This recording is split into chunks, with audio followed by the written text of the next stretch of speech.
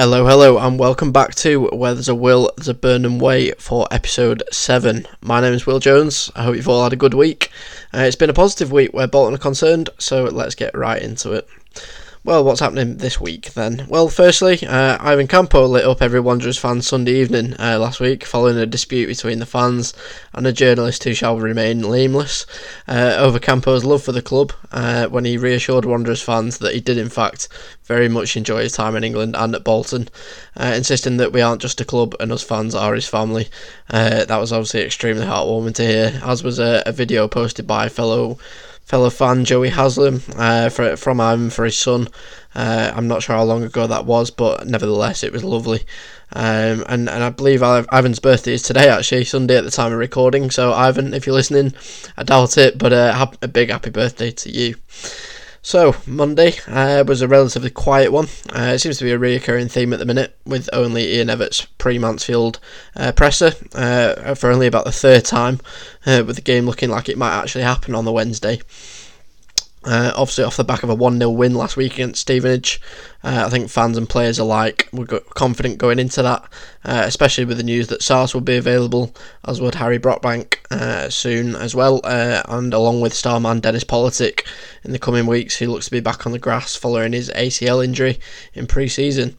Obviously can't wait to get him back available, though as I said last week, we really can't afford to rush him back, so obviously just when the time's right, of course.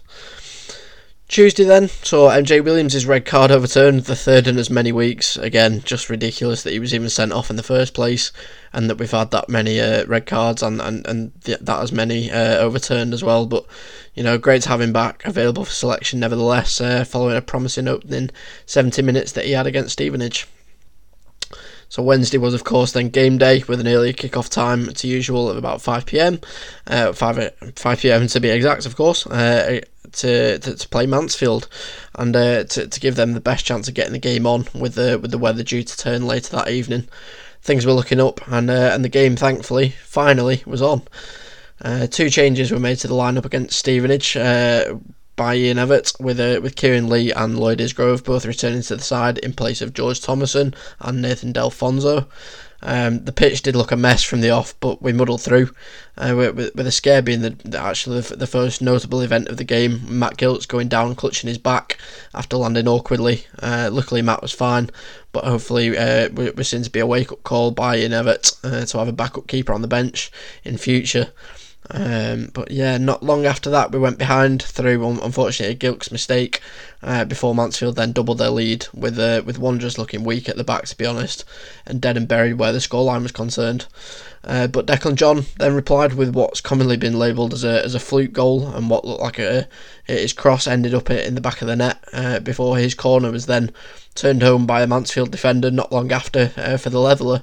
And for a change, not a man down, we then did have the confidence to go on and win the game, as a great strike from Arthur Ganua in the dying embers was enough to secure the 3 points late on, and in dramatic fashion, of course. It was a brilliant result by all accounts, just not necessarily a pleasant fashion in which we did it, but obviously can't complain that we've won despite going 2 behind first. But it was obviously a big 3 points, big enough to see us into the top half of the table too, since the very early stages of the season. So yeah, very happy with that one. Thursday was obviously a quiet one in the aftermath of the previous evening's drama at Mansfield, but it did see Darren Drysdale relieved of his duties as the referee for this Saturday's game just gone, against Southend, following an incident in midweek. A strange one which appeared to show the referee square up to Ipswich midfielder Alan Judge during a disagreement on the field. Quite lucky really that he'd lost his temper with a player a game later, that he hadn't lost his temper with a player a game later. Obviously with the run of poor officiating we've had, I think there would have been another level of meltdown going on, so quite thankful for that one really. But no, in all seriousness, I think Darren shouldn't be suspended or fined for his actions, especially having already apologised. I don't even think there was a necessity for that really, in my opinion. Referees get some real grief. I'm guilty of it myself back when we could watch matches live as a players, but it doesn't mean it's right. Obviously referees are bound to lose their cool. They tend not to show it, but eventually it will happen, as it happened with Darren. I don't recall Alan Judge actually apologising for his role in it all, which makes me think even worse of the higher powers at this point, to be honest. It's ridiculous how unprofessional they are, but I think I should probably stop myself there before I say something I shouldn't. Anyway, Friday saw Evo speak to the press once again ahead of the trip to Southend at weekend. He was in a jovial mood and spoke confidently going into the game following the 3-0 win at home against the same side back in November. And obviously, fortunately, he was right to be, which we'll get on to now. So obviously Saturday, match day, Southend away. We went there looking for another 3 points, a massive opportunity for another win, with them not being in the best of form and at the bottom end of the table, and so it proved to be. So on a sunny day in Southend, Wanderers snatched all 3 points, which I'll talk you through now. So it was obviously just one change to the side from Wednesday's game at Mansfield, as Nathan Delfonso came in for Lloyd Isgrove. No sub-keeper to be seen, alarmingly, but it was a risk that seemed to be worth taking, as Sars came back into the side, taking the extra place on the bench, with Sean Miller also returning to action from the bench, and what an impact he would go on to have. But yeah, it was a relatively dreary opening 45 actually, with neither side looking particularly impressive, as they didn't for the first 20 minutes or so of the second as well.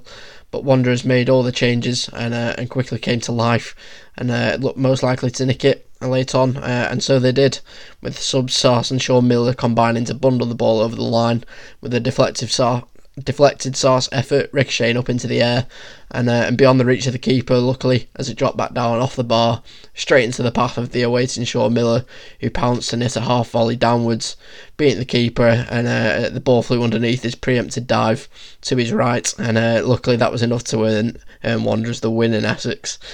What a run we're on. You know, obviously up to 10th now, climbing with the playoffs well in reach, actually. Looking far more of a possibility than they did just a week or so ago. So yeah, really encouraged by what I've seen this week. A great week overall in terms of what's been going on at Bolton Wanderers. Couldn't be happier, and on to next week. So anyway, I think that's enough waffle, I think, for me for another week. So thank you very much for tuning in to episode 7 of Where There's a Will, There's a Burnham Way. You can subscribe, like, comment, share wherever you're listening to me on, and you can tweet me at WTAWTABW or on WIL1J for content-based queries, or you can email me on WTAWTABW@gmail.com for all business inquiries. So thank you very much for listening to episode 7 of Where There's a Will, There's a Burnham Way, and I'll catch you next week on Sunday the 28th of February for episode 8. Bye now.